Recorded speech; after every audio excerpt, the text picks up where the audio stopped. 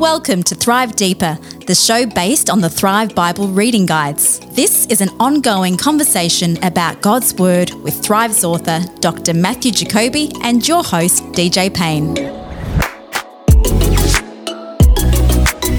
G'day and welcome to Thrive Deeper, episode 130. It's your old mate DJ Payne here, and on this episode of your favourite Bible podcast, our good friend Matthew Jacoby, our guide through the Bible, and myself sit down and we finish off the book of Judges. Now, we have got a lot of ground to cover, so if we go a little bit longer than usual, please forgive us. You might need to pack a lunch to get through this episode.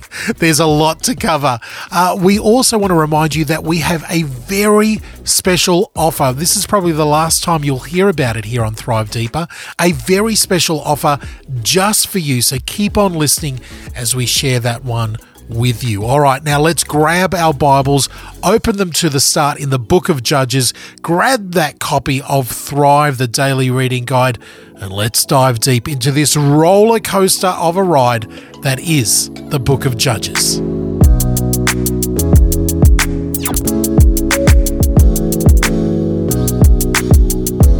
At the start of this podcast, let's just digress for a second because that's my job here. Yeah. Sitting next to you and right next to your iPad with all your notes is a wrapper of something. Yeah, there's your the audio effect of the wrapper. An empty wrapper. An empty wrapper. Yeah, I didn't think it was going to be an empty wrapper. I think I might have revolutionised your life. I've given you an old Aussie chocolate bar classic, the Scorched Peanut Bar. How good is it?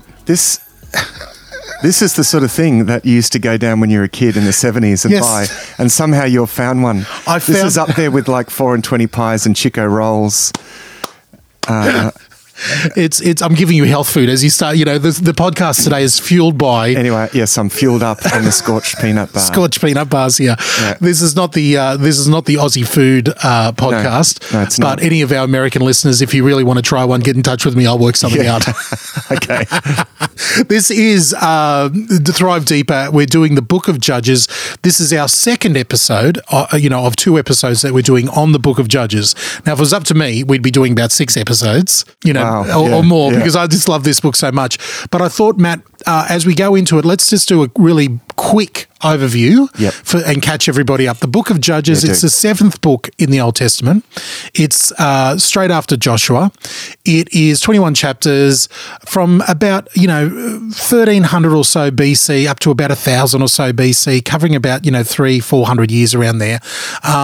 We say that we don't really know, the book doesn't really have an author ascribed to it, but in some of my study in the last couple of weeks, I found that most, Jewish scholars and early scholars would say they would ascribe it to Samuel. To the prophet Samuel, and that he I've heard that one, he assembled it later on in life, as he was assembling different parts of the scripture, blah blah blah blah blah. And I think that who knows? I mean, we don't know. Yeah, the one that I've heard is slightly later authorship, and of course these ideas aren't mutually exclusive. Yes. So there could have been an initial author and then a later editor. In fact, there can be many later editors. Yes. As the story is recast. I've heard this was sort of cast around the time of the monarchy as a kind of apologetic for a united Israel under one king. Yeah. And that's what a lot of Jewish writers, because that's the thing, when Jewish scholars and rabbis, especially modern ones, write about these books, the scary thing for me is, and I'll be frank with this, they all don't believe that any of this stuff actually happened or any of these characters actually are real. Yeah. They all, I shouldn't say all, but a lot of the most popular, Jewish scholars and authors are like saying, this is fables and this is, this type of stuff.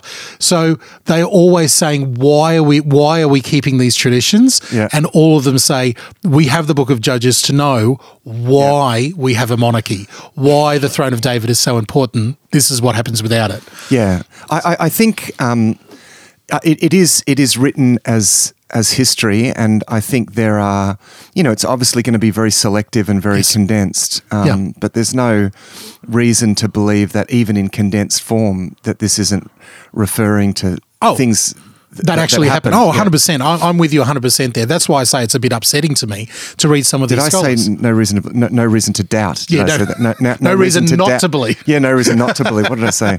I think you said that. I think I said that. We know what you meant. We know what you meant. Now, the last verse in the book, Judges 21:25, is pretty much the theme of the book. In those days, Israel had no king. All the people did whatever seemed right in their own eyes. That's the theme of the book of Judges. And then in Judges chapter 2, we get, as we outlined, in great detail on our last episode, that there is a cycle outline in chapter 2. If you want to go specifically, verses 16 to 19, the writer of the book of Judges gives us a cycle that happens that basically is the people of Israel are oppressed by the people in the land. God raises up a judge. He saves them. Yeah. They have great success. They have peace. Then they start adopting the gods of the land. They're given to oppression, and the cycle repeats. Yeah. Very interestingly, up until AD 450, so up until AD 450, the book of Ruth was part of the book of Judges. Right. Was like the epilogue at the end of the book of Judges, and then it was separated and given its own. It was cut off and put in its own book. Two major parts of the book. The first 15, 16 chapters are all about the judges, and then the final 3 or 4 chapters are Israel without any judge. Like Israel has gone so far down the hill that God is not rising up judges anymore. Yeah. And we have a really dark ending to the book there. Yeah. There's some suggestion that the structure of the book isn't necessarily chronological. Oh, totally. Yeah. It's thematic because those chapters at the end, there's some indication from within the text itself that may belong to an earlier period of time. But it's the sort of trajectory of the narrative showing how things got worse and worse and worse in various areas. And so it's carnage, isn't it? The book of Judges. It's absolutely carnage. So really quickly, we've covered some of the judges. I wanted to fly through them really quickly because I made a claim that I had read, and I actually went away and studied it because I often come off half-cocked and throw a claim out there, and then I go, hang on, I better actually go and study that. I said that some people had said, and I had read, that there are basically 12 judges representing 12 tribes of Israel. Yep. Now, there are some people who still claim that, but actually going in and seeing what scholars have written and actually doing some study for yourself, which isn't that hard to do because there are chronological and genealogical things in the Bible, saying this. There's a few judges we don't know. Not all 12 tribes are represented at all, but really quickly, some of the judges that we covered, and some are major and some are minor. Othniel is from the tribe of Judah. He's a relative, either a nephew or brother of the amazing Caleb, best friend of Joshua there. We covered it off him. And then we had Ehud. Ehud is the, if you remember the story, the skilled left-hand warrior. He's from the tribe of Benjamin. Yeah. And I missed in the first time through that Ehud being the skilled left-hand warrior, the tribe of Benjamin, the word Benjamin means son of my right hand, my right-hand man. Yeah. So he's from the tribe of Benjamin, from the the right-handed tribe, and he's the skilled left hand. Shamgar, who we don't know anything about other than he killed 600 Philistines with a cattle prod, is from the tribe of Levi. Yeah. They've worked out that. Deborah, the female judge, the prophetess, is from the tribe of Ephraim. Barak, who she worked with, was from the tribe of Naphtali. Yeah, neighbours. Yep. Yeah, neighbours there, and working together. Yep. Gideon, tribe of Manasseh. We'll get into Gideon today. Gideon's son Abimelech, who is not really a judge but sort of a judge, is from the same tribe, obviously. Yep. Tola, tribe of Issachar. Yah. Or sometimes spelled with a J or a Y, depending on your translation. Yep. We don't know where he's from. We know he's something to do with Manasseh and a lot of these judges are from Gilead, right? Yep. Jephthah, who we'll get into today as well, from Gilead. We don't know what tribe he's from. Ibzan, the guy who had 30 sons and 30 daughters, and they married extensively throughout the tribes, from the tribe of Judah. Elon from Zabulon. Abdon, we don't know. Abdon, we do know. He's the guy who had the 40 sons, 30 grandsons who rode the 70 donkeys. Ephraim, Samson, tribe of Dan, and Samuel's interesting. He's a Levite from that lived in Ephraim, because the Levites didn't have their own place. So nearly all of them represented. Yeah, they're spread all over the place. Spread all over. And their rules, the times when they were in power could well have overlapped as well. Oh, totally.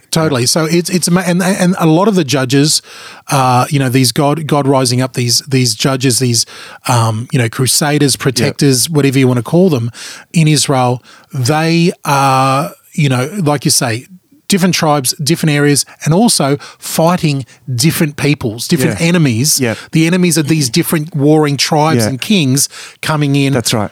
And then at the end, fighting each other.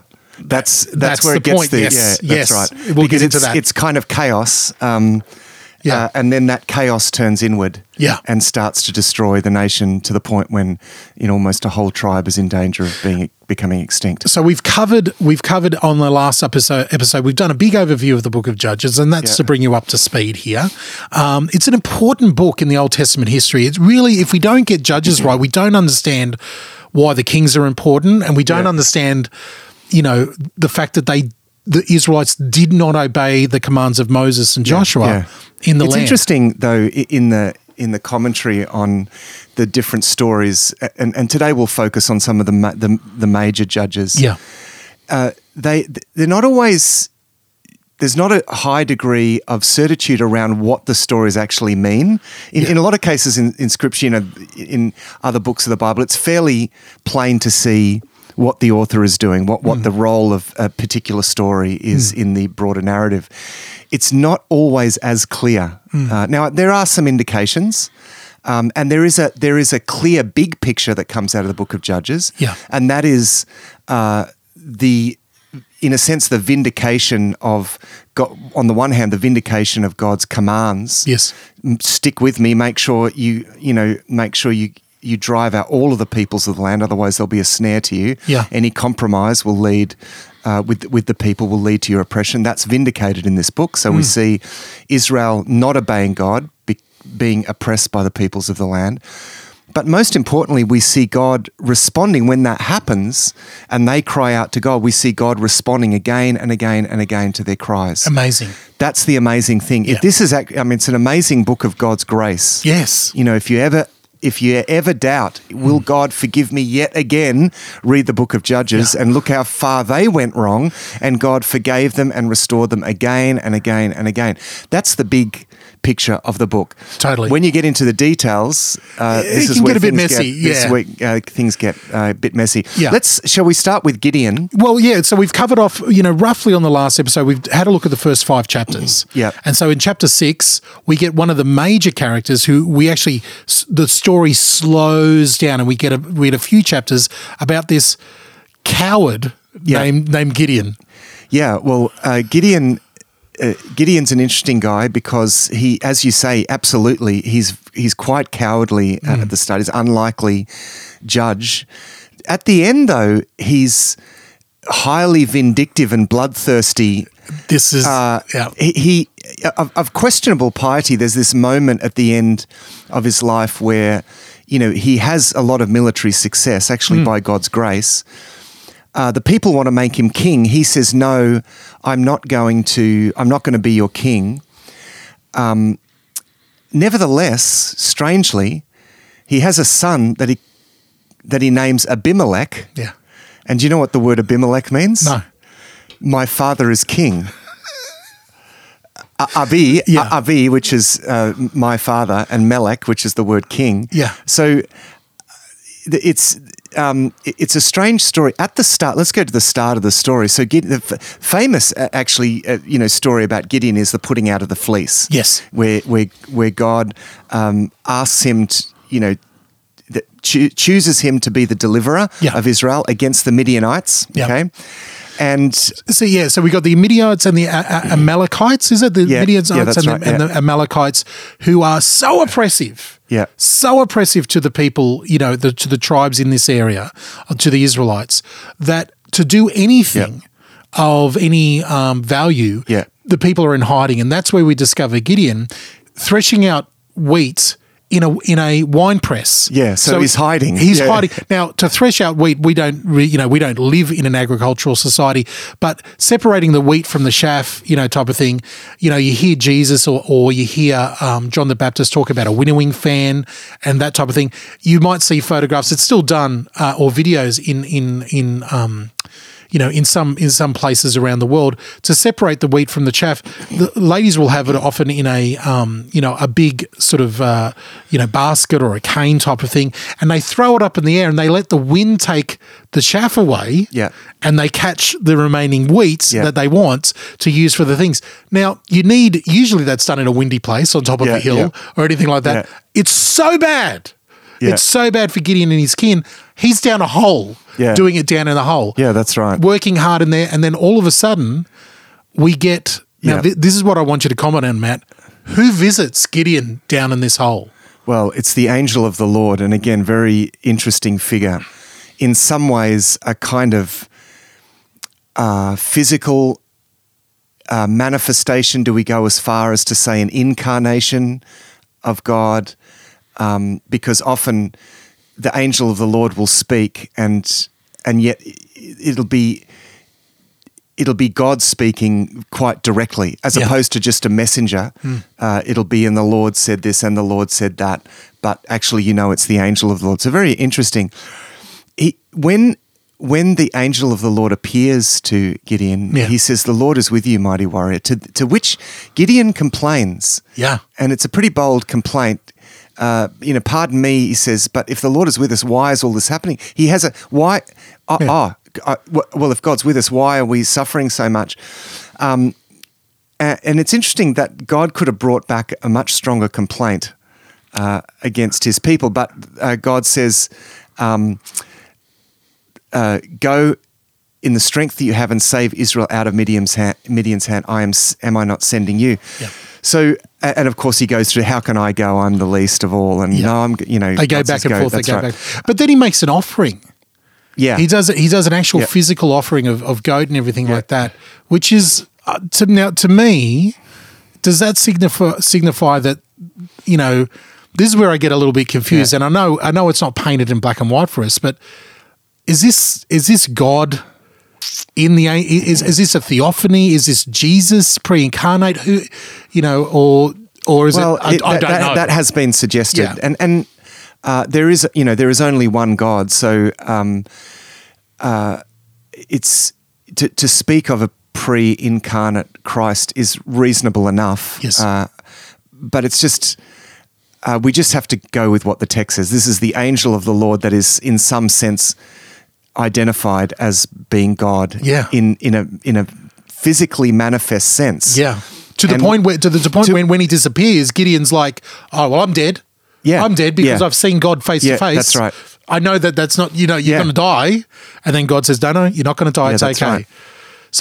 So in one sense it is, but it isn't. That's right. It's very strange. Yeah, that's right. Yeah. So, and then we have that, to cut a long story short, we have this moment where, as he's been asked to deliver Israel, and he's assembled the forces, and the Spirit of God has come upon him, and so it's like, how much more could God do? But Gideon wants to go through what actually would have been quite common before battles in the ancient world, is to bring a diviner and to either to do something to divine the will of the gods. Are the gods going to give us success? Yes. And Gideon goes through that. The fleece thing is Gideon, and this is what God bears with. It's interesting that God just bears with this. I'm glad you did this, because I read this again and went, man, he's totally got a lack of faith here. Oh, yeah. So he does the fleece thing. If you're really going to deliver us, then make dew on the ground but not on the fleece. Yeah. And then God does that. So God accommodates to that, interestingly. That in a way is something of a surprise.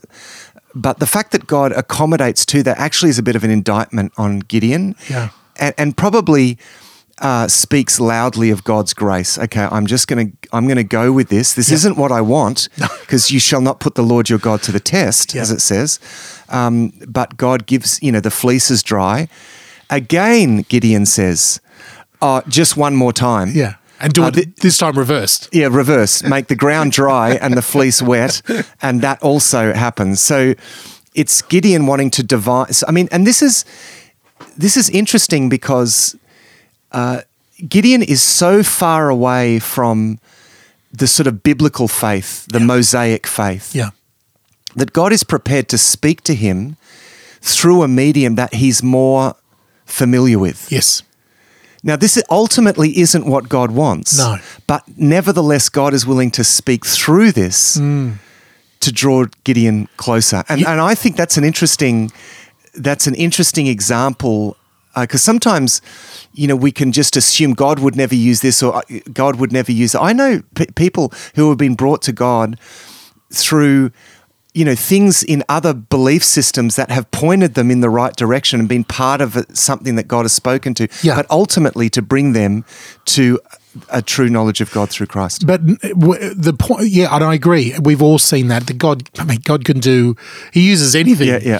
Even to the point, again, the bigger picture here is, the point is, it shows us how willing God is to stoop to our level, how his mercy and his kindness and his love wants to reach out to us, even to someone like Gideon, who has got a total lack of faith right from the onset and is very cowardly about what he's doing. And then we go into chapter 7 where he assembles the men and a great amount of men turn up, 22,000. Yeah, that's right. Yeah. To fight, to go into the army. And God again speaks to Gideon, I think, trying to get Gideon to understand who is actually going to win this battle. Yeah. Bringing us back to Joshua and Caleb's mindset of like, we can just go in there and God's going to fight it for us. Yeah. We don't have to worry. So God sort of has that echo. So I love that first part where it's 22,000 men and God says, listen, tell anybody who's really scared and wants to go home that they can go home. No, well, I love the statement where he brings all his men and God says, this is not going to work. And you think, there's not enough men here. There's not enough men for us to win. It's the opposite. God says, actually, there's too many men here to win this battle. We need less men. Yeah. So send all those who are afraid home. Anybody who goes home, 12,000 of them leave. Over half. And he's left with 10,000. And then Lord goes, Still too many. There's still too many. I can't work with this. It's too much human strength here.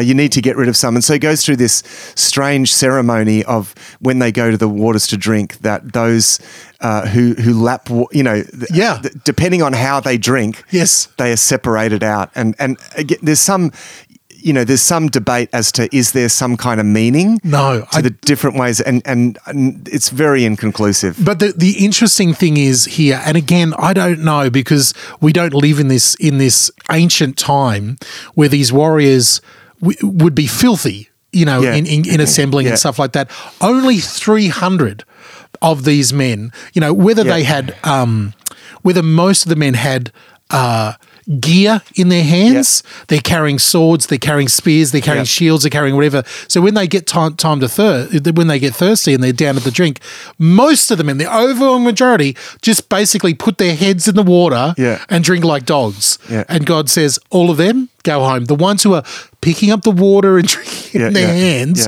keep them. There's only 300 of them. Yeah, that's right. So there's 300 people.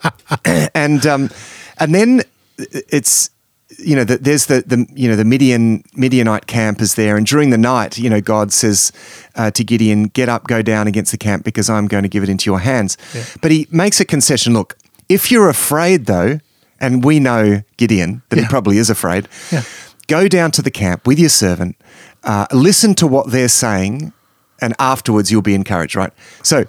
Straight away it says, so he and his servant went down to that. So he's totally afraid. They're clearly terrified. Yeah.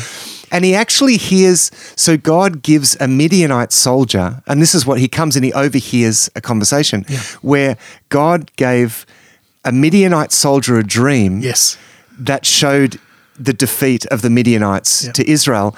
And he overhears one Midianite telling another this dream, and he realizes that that they've been given over.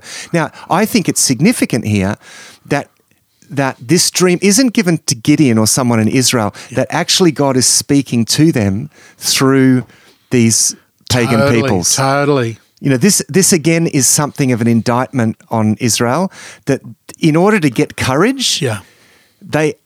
God is actually, you know, it's actually going to be through. There's something it's almost like the Midianites are more receptive. Yeah. To this than the Israelites are. So I'm going to speak through them. And God will use anything that he wants to there. Yeah. So it's an amazing victory. You know, we go into, you know the story, they have jars, or, you know, they have these clay jars over torches. They surround them, they break them. The Midianites and the Amalekites are just freaking out. They think they're surrounded. There's absolute chaos. It actually, Gideon sends words out to Naphtali, Asher, Manasseh. They all come, warriors from everywhere come back. Yeah.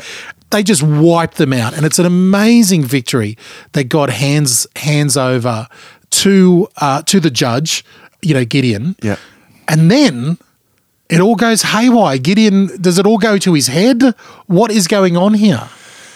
Well, he pursues these couple of guys, Zebra and Zalmunna, these leaders of the opposition army. And this is where it does seem to go to his head. Yeah. Because he just becomes this vengeful guy going through the land when people, you know, when he demands that people help him and they don't, he says, well, I'm basically going to come back and more or less skin you alive. I mean, this is where this book is really pretty full on. Yeah, pretty full on. So you think, oh, what? This guy's now a bit out of control. Well, I mean, the Book of Judges isn't about, you know, virtuous people, you know, who are meant to be an example to us. It actually shows how God can use very crooked sticks to achieve the purposes that he wants, with quite a lot of collateral, actually, because of the, you know, so, it shows how the problems in these leaders actually causes a lot of collateral damage. Yeah. Anyway, Gideon refuses to become their king. Yes. As I said, he says, no, neither me nor my sons will rule over you as king. Nevertheless, he names one of his sons Abimelech. But then he requests gold from them, and you think, okay, he wants payment, but then he doesn't use it for payment. He makes a gold ephod. Yeah. Now, an ephod is a strange word to our ears. Yeah. It's got a mystical sort of things. We've heard it before with Moses talking about the priest and the tabernacle. What is the ephod? It's a priestly garment. Okay. Ephods were something that in ancient Near Eastern religions, different kinds of ephods signaled, some kind of priestly dignity, and the priests in Israel were to wear ephod. So he makes an unauthorized ephod that actually becomes, must have been amazing because it becomes an object of worship for the people. So he's obviously using it for a certain time, but then he puts it up on display and all the local people come to worship the ephod. I think it's important not to caricature this because he has made a religious object that for some reason, and the reason presumably is the same superstition that led him to go through that whole fleece thing, okay? Yeah. And it's, he wants to make a religious object to provide some assurance, and the people respond to that. This ephod, people are used to thinking in terms of divine power somehow resident in objects, whether they were idols or things or even what it represented. It represented this amazing time where God came through for us. Yeah, that's right. As a people. And so we get a theme. This is a theme here, that we have in the book of Judges. It says here in chapter 8, verse 27, but soon all the Israelites prostituted themselves by worshipping it, and it became a trap for Gideon and his family. Yeah, that's right. Yeah, that's an ongoing theme here, even with a judge. Yeah, that's right. Even with a judge. Yeah, absolutely. So that basically is the story. I mean, we have a strange post story there in Judges chapter 9 about his son Abimelech, who is not a God ordained judge, but sort of gives us an idea of this crazy, Well, he actually becomes king. Yes. So this is interesting because in the middle of the book of Judges, which is, apart from other things, is showing the need for a king, for like an anointed, divinely anointed king for Israel. We have this story right in the middle of the book of this son of Gideon who sets himself up by killing Gideon's other sons, by killing his brothers. He becomes king. Yeah. He makes himself king. Now, and so he actually is the first king in Israel. Yeah. We often think that, Saul is the first person that becomes king. Yeah. Well, here is this first foiled attempt. I mean, at least Saul had divine sanction at the start. Abimelech doesn't have that. He just makes himself king. And it's a gruesome story. Abimelech, I mean, Gideon becomes... again, this is the story of Gideon as judge. God takes him from an absolute nobody, the lowest of the lowest of the low, turns him into somebody, uses him for something, and that all goes to Gideon's head. Gideon then takes on many wives, including a concubine, and for our mind's sake, a concubine is basically a wife who is a slave. It's a combination of a slave and a wife. A slave that you would have heirs with. It's a slave woman for So that's the concubine there.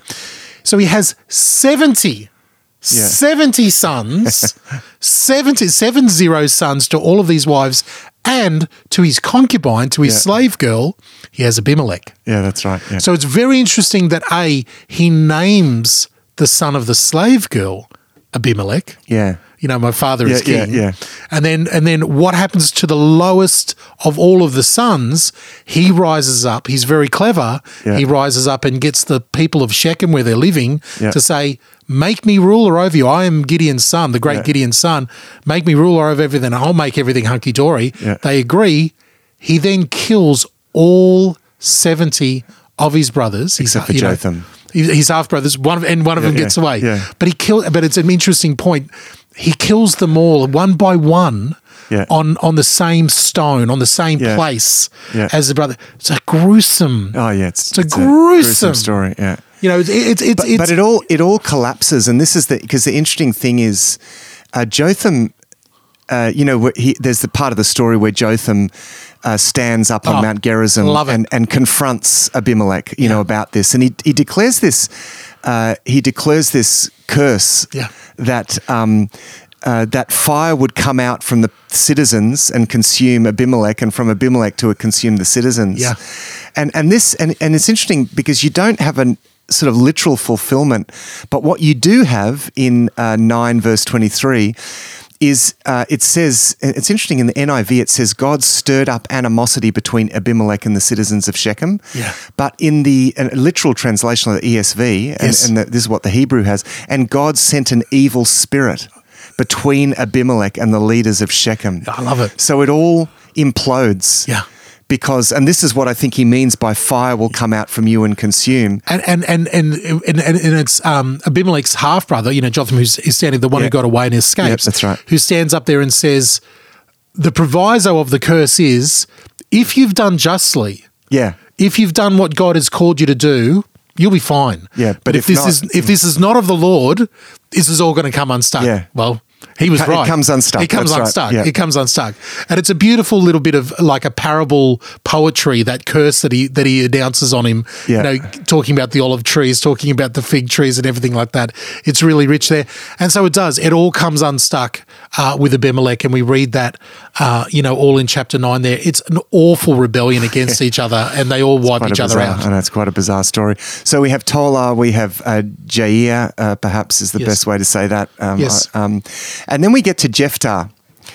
Talk about another crooked stick. Oy, oy, oy. They're getting ever more crooked. Jephthah is an interesting guy. He is the son of a prostitute who is rejected by his brothers. Yes. Driven out into the wilderness, where he basically becomes something like a bandit. Yeah, and a really fierce bandit. This is a guy. This is basically a pirate. Yeah. If you want to put it into a nautical type of thing. So he's the illegitimate child of a man in the a clan of, where are we? Well, we know he's in Gilead. Yeah, of a Gileadite. Anyway, Yeah. and and he's driven out by the by the heirs, by the legitimate sons of this man. But he is this fierce bandit, but when they are attacked by the Ammonites, by the Moabites and the Ammonites, he's the guy that they call. They think he's got the sort of grit to lead them against. And he says, "Oh, well, I'll do that, but I have to be your leader at the end." He's a son of his father and a prostitute. His father obviously has some sort of idea of raising him with his other brothers. Yeah. The other brothers want nothing to do with him because he's obviously trouble from the get-go. Yeah. He goes out and he makes his own band of warriors. Yeah. He makes his own place. He sets up his own little mini kingdom, married with children. Yeah, a gang of scoundrels in the NIV, they're called, Yeah, I love it in the New Living Translation. It says a band of worthless rebels. So he basically takes the scum of society. You know, everybody else that the civilization rejects. Come and work with me. And he's obviously a feared powerhouse. He's a warlord. Yeah. And when trouble comes, as you say, it's his own brothers who come to him and say, "Please come and fight for us." And he says, "One provision: I become your king." Yeah, that's right. Yeah. And the amazing thing is, he seeks the Lord. The Lord gives him victory. Yeah, amazing victory over it. But he seeks the Lord and makes a vow that shows you how far the people of Israel have fallen into knowing how to relate to God. Yeah, that's right. Let's go back to the start of the story. So this is in response to the oppression from the Moabites and the Ammonites. The Israelites cry out to the Lord. This time it's interesting. There's a difference this time in that previously it's just said, "And the Lord sent a deliverer." This time the Lord replies. When the Egyptians, the Ammonites and Philistines, Sidonians, oppressed you, you cried out for help. Did I not save you from their hands? But you have forsaken me and served other gods, so I will no longer save you. So God's actually now coming back with a reply. Hang on, I've done this heaps of times before, haven't I? He's coming back and said, well, I'm not going to save you. Go and cry out to the gods you've chosen. Let them save you when you're in trouble. Now, rather than just hearing that they cry out to God, what we hear is that they say, "We have sinned, do to us whatever you think best, but please rescue us now." So they have to push, they're pushing in a little bit more. They get rid of their foreign gods. There's a measure of repentance this time. This is at the end of Judges chapter 10. That's right. And it's a stunning verse here in verse 10, 16. And it says, and God could bear Israel's misery no longer. Oh, man. You'd think they deserved, they'd rejected God again and again and again, but God, the mercy of God comes back. So, and this is where, yes, God raises up a leader for them, and it happens to be Jephthah, and this is the very in a sense, they get the leader that reflects their own spiritual state. And even in the darkness of their spiritual state, the amazing thing is we get a letter that was sent from Jephthah, written by Jephthah to the Ammonite king, and the letter is an amazing knowledge of the history of the Israelites in the time of Moses, and actually a really significant demonstration of faith. Of course, we need to remember Jephthah is listed in Hebrews chapter 11 as someone who had faith. Yeah. And this is important. I think his name there is important because the point of Hebrews 11 is pointing to those who had faith, not necessarily those who are even good people. But because they had faith, that was the most important thing. And his faith is expressed in the fact that he is able to, refer back to the scriptures, to what really was to the historical records, to what was a precedent. Yes. By which Israel won the land, has a rightful claim. That's right. He's basically saying, look, this is a rightful claim. You can't even deny this. Yeah. So let's decide what to do. Is it Israel or your people? And it almost seems like he's willing to say to this Ammonite king, we can work something out. Let's work something out here. Yeah. but the Ammonite king doesn't want anything and to do his with them. confidence, there's a level of confidence that he draws from the fact that there is a precedent to this is rightly God. This is part of the land that God has given us. Okay, and so, and this is what, and not only that. So yes, he has faith in the fact that this is God has given us this land. So the Lord's going to help us.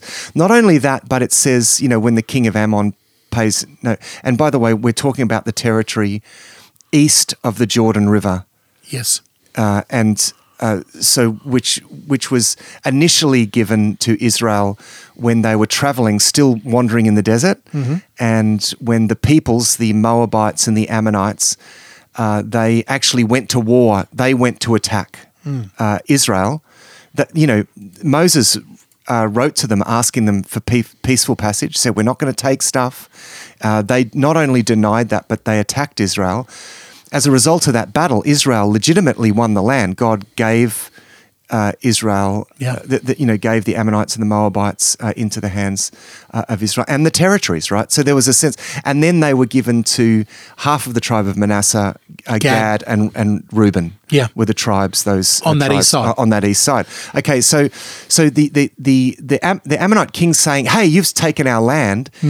Jephthah's saying, no, actually, no, we haven't unjustly. You attacked us, and God gave us, power over you. Yeah. And so that's where his faith. Then the Spirit of the Lord comes upon him in power. Yeah. So he's empowered by the Holy Spirit, and this is what makes his action crazy. That he says.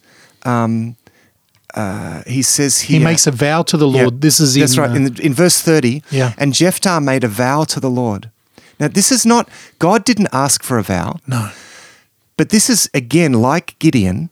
This is very typical pagan practice. This shows how this pattern, this way of doing things was so entrenched into these people that as he's going out to battle, right, he has faith in it. He's got the legal precedent.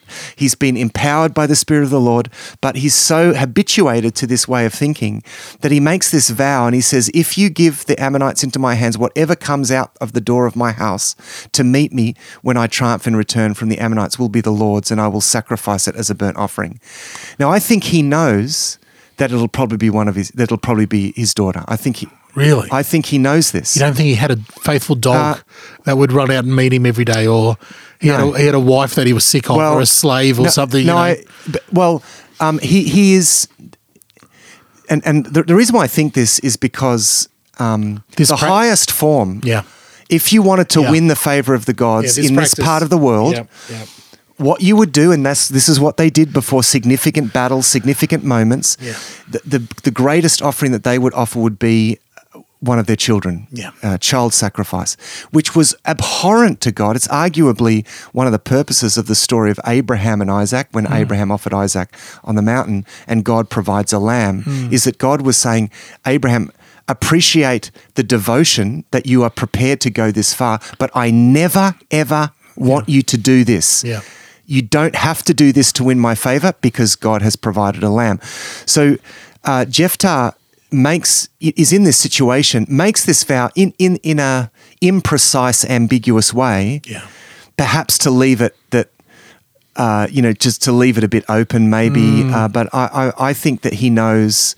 This isn't. So it's almost like he's been infected with the virus of the people around him. These awful practices around him. He's been infected by the culture.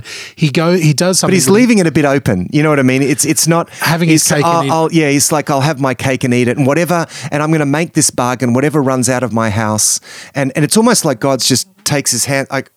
Yeah, that's your. You decided. That's you. This one's on you. And of course, he wins the battle, and it's his daughter. It's his daughter that runs out. Comes running out, singing, dancing, story. And his daughter is the noble one here. I mean, Jephthah straight away tears his clothes, is heartbroken, and his daughter says, no, if you made a vow to the Lord, we will keep that vow. Yeah.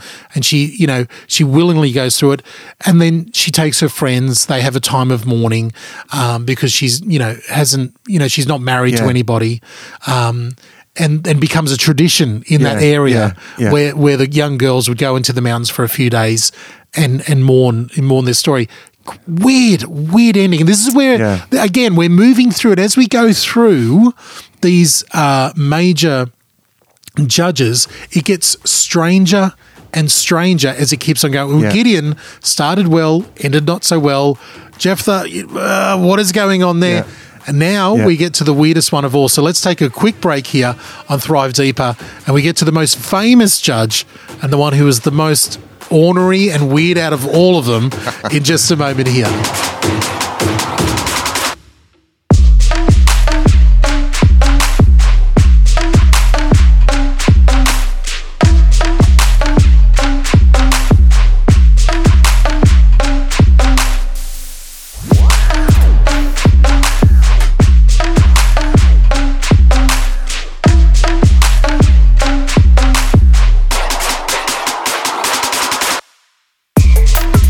Hey there, fam. It's your old mate DJ. I'm going to be really quick here.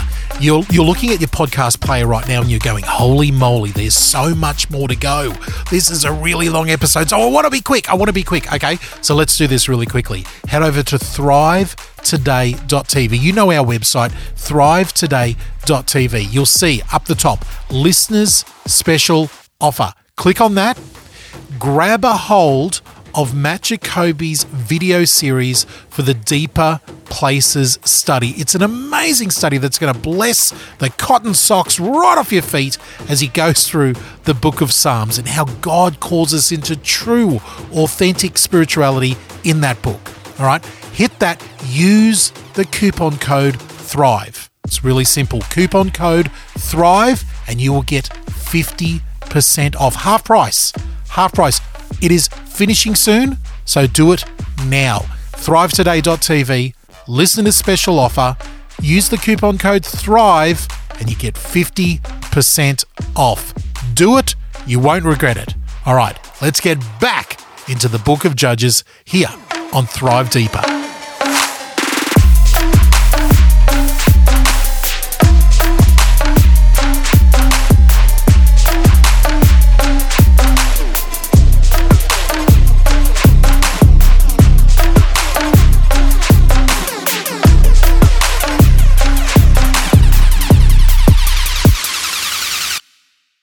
Thrive Deeper, it's your old mate DJ Payne here, together as always with fellow traveller and Bible fanatic as myself, Mr. Matthew Jacoby. We're in one of my favourite books of the Bible, Judges. I know I say that about every other book, but we're flying through this last part of the book of Judges, and we're going to basically skip over chapter 12 where Ephraim and Jephthah fight. We've got Ibzan, another judge. We've got Elon, another judge. Abdon, another judge.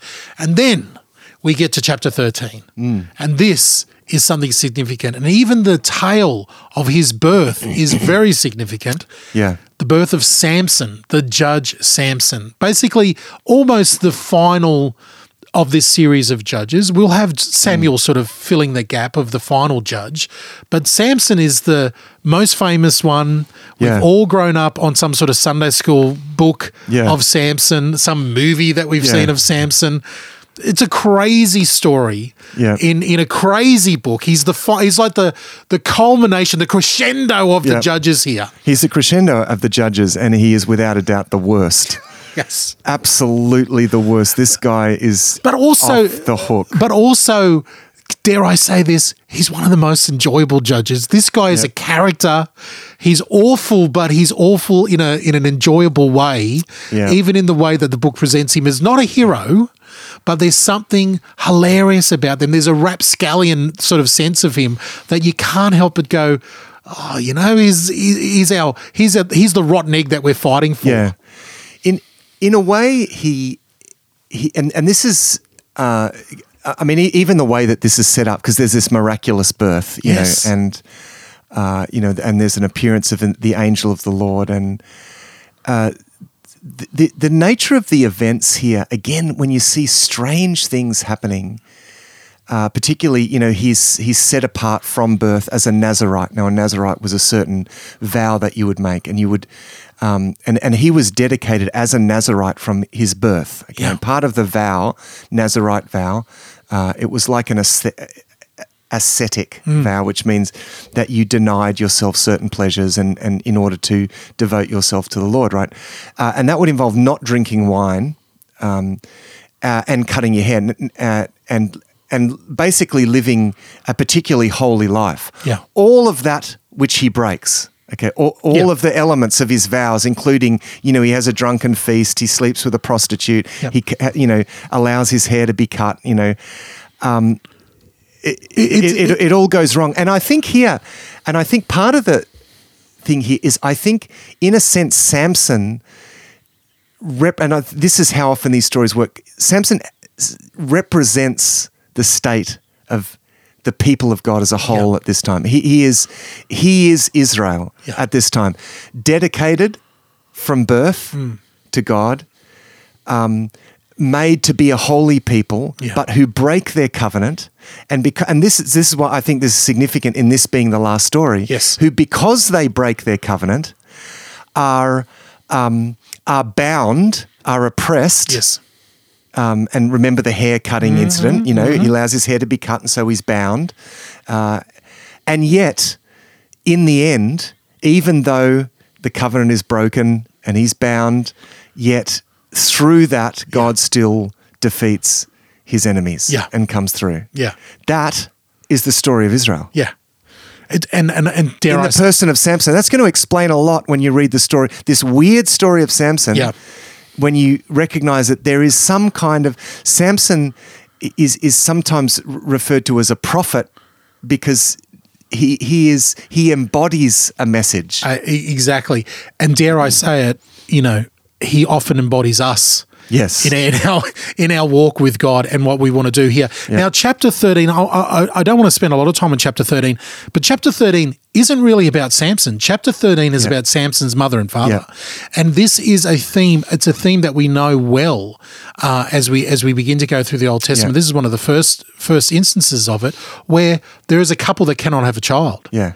God comes to them. See, to me, that's part of what signifies something special about... Because any narrative that begins with the miraculous conception of this child, there's something significant about that person. And an angel coming and seeing the couple. Yeah. And that's why it also indicates that there's something prophetic about this person. Because immediately the Jewish reader goes, "Oh, this sounds like Abraham and Sarah." Yeah, that's right. And for us, these years later, we go, "Oh, this sounds like Abraham and Sarah. Sounds like the birth of John the Baptist. Sounds like the birth of Jesus Christ. Sounds like the birth of Samuel. It sounds like there's all these stories that come to mind about this. But this is almost God saying, I can promise you all this and do the miraculous. You still have, you're not a robot. Yeah. You still have the choice. Yeah, that's so right. what happens if God does something miraculous, gives the people what they're asking for, and that person turns out to be an absolute monster? This is the story of Samson. Yeah, that's right. That's right. And so the first thing we see is that, so it says actually that, he grew, they had this child Samson, he grew and the Lord blessed him down in 13 verse 24. And verse 25 it says, and the Spirit of the Lord began to stir in him while he was in this place that I won't try to pronounce.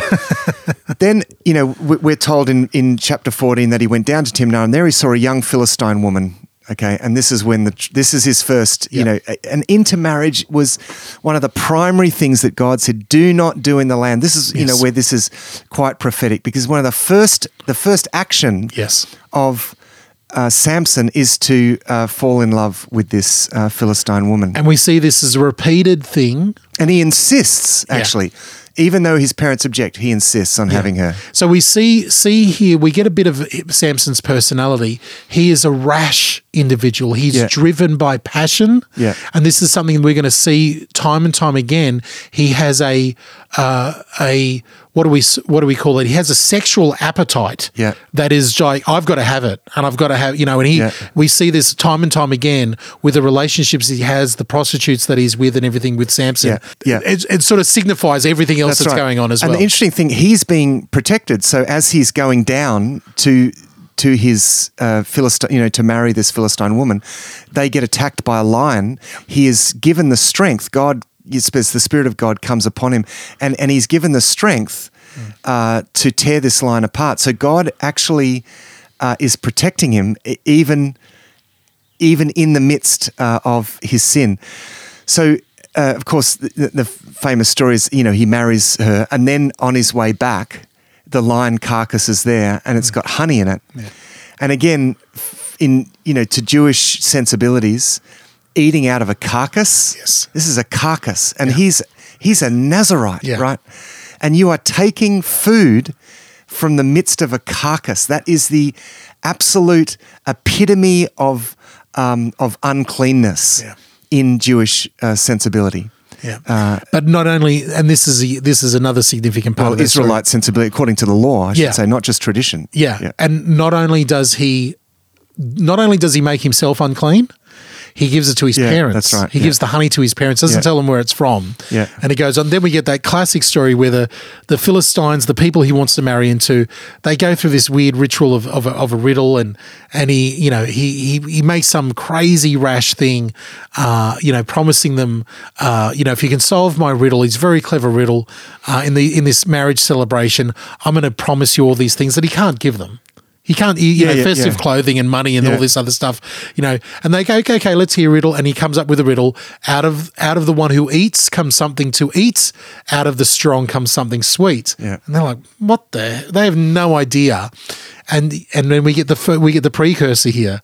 They use the wife to be, to get the information from him. Yeah, that's right. So, and this is a bit of a theme in this story. It's the pagan woman that he marries that becomes the kind of the explosive link here that brings him down. Yeah, really. It's the thorn in the side. It's the snare. She becomes. That's the word I'm looking for. She becomes the snare. This is what God said to his people. If you go in and you intermarry with these people, they will ensnare you. Yeah. What happens here? Well, she ensnares him in this case because she tells them the secret of the riddle. And it's a classic story. I love this story. He loses his temper as well. Oh, big! Yeah. I love this story because we often tend to read some of these pronouncements from God and judgments and curses and everything from God as something mystical, type of thing. But no, it's very practical. It's incredibly practical. He marries a woman who does not share his beliefs. Yeah. She's loyal to her people. Yeah. And she manipulates him with crying. Yeah. And nagging. It literally says, he could not handle the nagging after 1 week. Yeah. He could not handle the crying and nagging because he would not tell her the answer. So he finally tell her. And then we get that classic line. When they give him the answer, Samson replies, if you hadn't ploughed with my heifer, you wouldn't have solved my riddle. Which an unfortunate way of referring to his wife. Which is a horrible way to refer to his wife. But again, it shows you his 1 minute, he's so passionate. He defies his parents. He defies tradition that he's got to have this woman. After he makes the arrangements and everything is said and done, and he's unpleasant with her, he's not happy with her anymore. She's now a heifer in his sight. Yeah, that's right. He hates her. Get rid of it. It's this. Well, they give her to someone else. Yes, and he's going to come back later and get her back. Oh yeah, it's awful. And he ends up killing people to give him. It's that whole thing. I'm going to promise you 30 outfits. Okay, well you got it. So I'm going to kill 30 men and give you their outfits. Yeah, that's right. It's a horrible, horrible thing. Yeah. And he takes vengeance on the Philistines in chapter 15. It goes on and on and on. Yeah. He then, kills people with the jawbone of the donkey. It just is, it's story after story of just horror with this guy. And look, but through this, God is God is bringing trouble on the Philistines who are oppressing them. You know what I mean? So God is, because the covenant with Abraham was those who curse you, I will curse. So even though Samson's out of control, he's wreaking a lot of trouble on the Philistines. That they are in a sense reaping that Abrahamic curse. And this is an important point to remember, because we can get confused here. And I think this is what, I don't want to hurt anybody's feelings here. This is what really simple Sunday school Bible knowledge sort of does. We end up reading the story of Samson, Delilah, or so this story of Samson, and we sort of make it into a Sunday school lesson and go, "Oh, God is happy with Samson, or God, Samson is God's hero, hero of it's like, no. That's right. God is using him despite himself. Yeah, that's right. in a miraculous way. Because of God's faithfulness to his people. Yeah. I should say because of God's faithfulness to his covenant with Abraham. Yes. That these people, the Israelites, carry. Yeah. And so we see the Abrahamic curse, those who curse you I will curse. Samson, despite himself, is an instrument for that curse. He is being protected to do God's will. But in the meantime, he's breaking every command and it's such a strange relationship. It says so much about God's character and his mercy and his love that he continually looks after Samson. Yeah. And there is a relationship between Samson and God here, even though at times God must be so heartbroken over him. Yeah. He looks after him, gives him springs of water, gives him all these different things. And then, we get the Gaza Gate story, Samson doing all this crazy stuff. And then we meet Delilah. Yeah. So again, he falls in love with another Philistine woman, and she again is used by the Philistines. This is Delilah. He loves this Delilah, and this becomes his weakness. Yes. And again, the message here is this is a kind of prophetic message about Israel.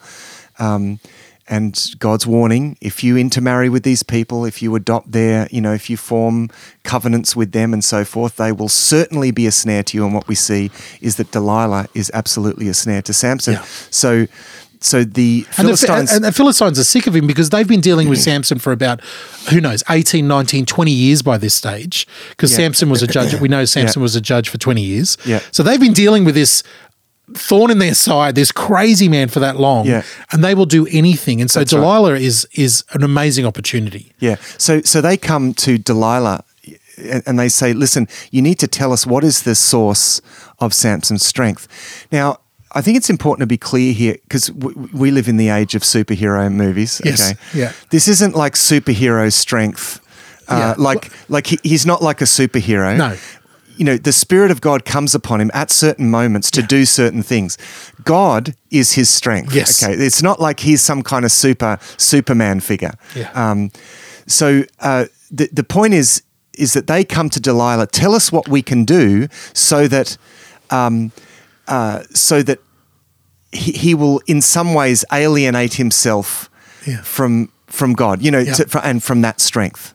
I'm putting it like that lest we think that because of course the story is famously about the cutting of the hair, as though the hair was magic. Yeah, the hair was magic. There was nothing magic about the hair. No.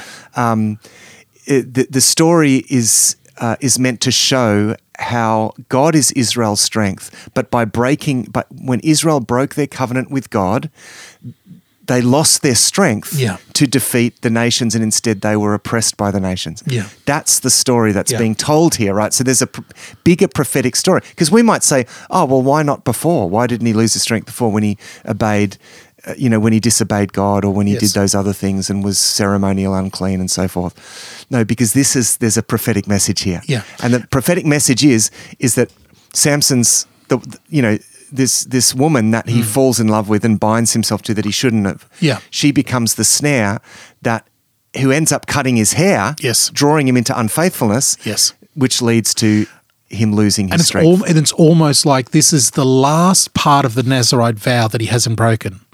Yeah, that's right. This is the last thing that Samson himself in his heart is holding on to. Yeah. Samson himself is holding on to this part of the Nazirite's vow, saying, no, I'll defile myself with women, with unclean things, with this and that and everything else, but this is the thing that I'm going to hold on to because I believe in my heart signifies a relationship. So when he finally hands that over to the enemy. It's the last thing that he hands over. over. It's the last thing he hands over. The enemy uses that against him. And I'm sure. And he knows, doesn't? Because he goes through this thing where he makes up something.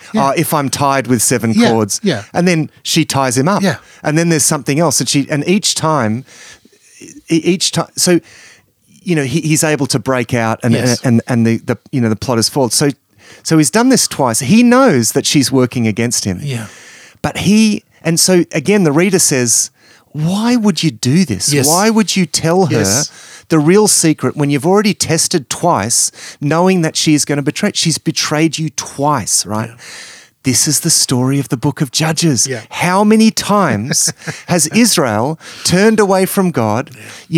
How many times have they turned to the gods of the nations and bound themselves to those gods? How many times? Many more times than those 2 times that Samson does that. And when it happens, when they cut off his hair when he's fast asleep, he doesn't realize that the Lord has left him. Yeah. He thinks he's going to be able to do it again. Yeah. But no, he realizes, oh no, I've gone too far. Yeah. God has finally left me. I've finally gone too far. So the Philistines finally take, and it's a horrific thing. They pluck out of his eyes. They put him into, slavery. They have him, as this almost like a zoo exhibit. Yeah. Saying, look, this is the great, that's right. Israelite Samson who gave us grief for 20 years. Look at him now. And then we get the final story where they bring him into the temple of their God. They don't realize that his hair has begun to grow again. And again, it's not about the hair. It's not about the hair. It's about Samson's contrite heart at the end saying, please, God, let me just have this that's one all last it takes. victory. Yeah. That's right. It's that cry from – it's so this story is so rich. I mean, even the the amount of times where, she says, what's the secret of your strength? And, he comes up with these stupid things, well, if you tie me with 7, and she does that overnight. And yet, and then it happens again, and then he still gives away the secret. It just sums up the foolishness of Israel. It's like, that if you do this, you will be oppressed, So we see Samson embodying Israel. But then, and this is why I love the climax of that story. When he cuts his hair, he's taken into the temple, right? And when he receives his strength, that last cry where he says, God, it's again showing God's willingness, even when we go that far, right? The last sort of, he breaks that last vow, even after so many warnings, even after knowing that she would do that, right? You'd think that God would say, mate, you are so stupid. Yep. You knew that this was, what the, and yet, even at that last cry, God answers Samson. Yeah. And Samson pulls, and this is significant, I think, pulls the temple of their gods, this temple actually pulls the temple down on top of the people. And himself. And himself. Yeah. So he is, this is and that would have spoken loudly of God's defeating the gods of the Philistines. Yeah. Yeah, he's basically, so there's the story of Samson, the last judge, a 20-year rule there, and absolutely horror, and that's the end of the section of the book of Judges, and we've left ourselves no time to go to the final part. These last few chapters, it covers the period of Israel, not in so much in time, but in the structure of the book, of what happens to the people when there is no judges. Yeah. We get the crazy story of Micah and his idols. You have to read that in chapter 17 and 18 with the tribe of Dan and the Levite coming in. Let me just summarize this because I think it's important. Go quick. So summarize the meaning. So basically this shows how one man decides to melt down a bit of silver, create an idol. There's a Levite that comes, you can act as it's one household, right? Yeah. One household. From that one household, a whole tribe is corrupt. Yeah. I mean, that's and so it's basically a story that shows how one thing leads to another. Yeah. And one person doing the wrong thing leads to the corruption of a whole tribe. Then we get the story in chapter 19 of one of the most horrific stories in the Bible. This Levite who goes to get a concubine back, and he's, a concubine that's run away from him. She comes. He goes to her, she runs back to her father's household. He goes to get her. On the way back, he goes through this town, so they go to Gibeah. And we have this terrible story about the people of Gibeah coming and, saying, bring out this stranger. I mean, it's first of all, no one gives him shelter. Yes. And then the townspeople come out. It's very much like the story of Sodom and Gomorrah. And I think it's meant to it's meant to kind of evoke memories of the story of Sodom and Gomorrah. 100%. Same thing. Bring out this guy so that this your visitor, so we can have sex with him. The townspeople are going to gang rape this guy. Instead they put outside. I mean, this is terrible, and it's not saying that this was good, but they put the concubine out, who was basically raped and killed. It's a terrible story. Yeah, he cuts her up. Talk about the climax of this book of absolute carnage. He cuts her into pieces, sends the pieces to the different parts of Israel. Then you have full-blown civil war. They come in and they, there is this, look, and it's ironic here. Israel is united. This is the only time in the book of Judges we see Israel united under any cause, and that's under a cause to bring judgment upon this sin, in the sin of the people of Gibeah. Yeah. So it's a crazy story that illustrates how far wrong things were. That actually it got this bad. Yeah. That the people of Israel became as bad as the people of Sodom and Gomorrah, who were, the sort of famously bad people in the time of Abraham, who were judged with, fire and brimstone and so forth. So, and that's the point. And then, you have this story about, which is the fallout of the war that they've just fought. So the Benjamites, as a tribe, because Gibeah is in Benjamin. The Benjamites are almost entirely wiped out. Yeah, and it's that they have to go through this sort of. They have to think of a way of saving this tribe from extinction, and the way that there's only some of them left. They have to provide wives because they vow that we will never give our wives to our daughters to the Benjamites in order to marry. And so then they're thinking, but this tribe's going to go extinct.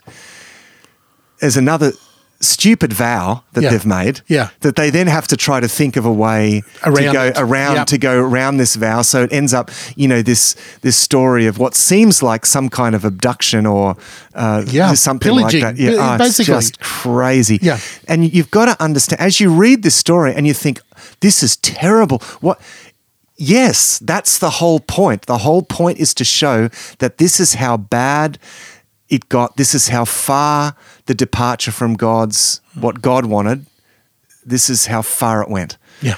And this is why Israel need a godly leader who is going to lead them in the paths of the Lord. It's awful. We're meant to, at the end of this is not like a series of stories that gets you excited or, this is meant to shock you. Yes. Everything about these stories. Yes. And particularly, to Israelite sensibilities, especially shocking, the details of these stories. Yeah, especially these last 5 chapters, this second half of the thing where there are no judges, we're meant to see this is as bad as it gets. Yeah. This is the fulfillment of the promises and the curses in the covenant. Yeah. This is the fulfillment of what Moses spoke about. Yeah. This is the fulfillment of what Joshua spoke about. This is a fulfillment. Yeah. And so we end up, with Israel almost eating itself. Yeah. Destroying itself from within. Yeah. In a place where everyone is lost, and like we said right at the beginning of of this episode and the last episode, the theme here is at the end of the book, the final verse in the book. In those days, Israel had no king, or the people did whatever seemed right in their own eyes. That's right. It's absolute anarchy. It's chaos, and yet, and this is the amazing thing. And you mentioned earlier that the book of Ruth originally, very much attached to this period, very much attached to this story. We know from the book of Ruth that even in the pitch darkness and bleakness of this period, God was doing something. He was preparing a lineage for the king that is going to come and draw these people, who is going to complete the conquest and is going to draw these people back, centralize the nation again around the worship of God. So even in the darkness, God had not, even at this point, this is what the story of Ruth makes clear, even at this point, God has not abandoned his people. God is still faithful to his plan. Even during this, God is laying the foundations for the realization of that plan, the coming of the Davidic King David, who himself is going to be an ancestor of Christ. Yeah. He does this actually through the faithfulness, not of an Israelite person, but through the faithfulness of a Moabite woman, okay, whose faithfulness is something of an indictment on Israel at this time. God does it. God is faithful even when we are unfaithful. That we can rely on every time.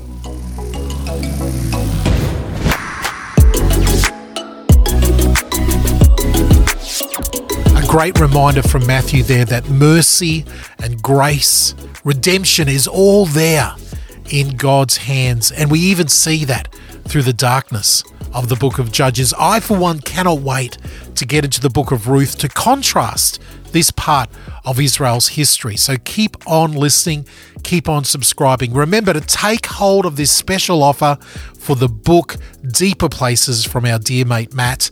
And until next time, we will see you over at thrivetoday.tv. See ya.